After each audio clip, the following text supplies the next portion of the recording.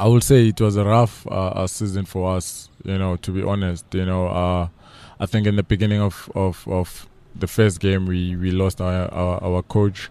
Then Mr. Mkwena came, and December again, we had another coach. It's been rough for us.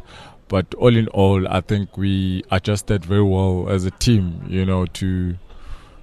to play the way we're playing now in this situation that we come from. And I think the new coach, even the new coach, is trying to build where the other coaches have been doing, and it didn't change so much.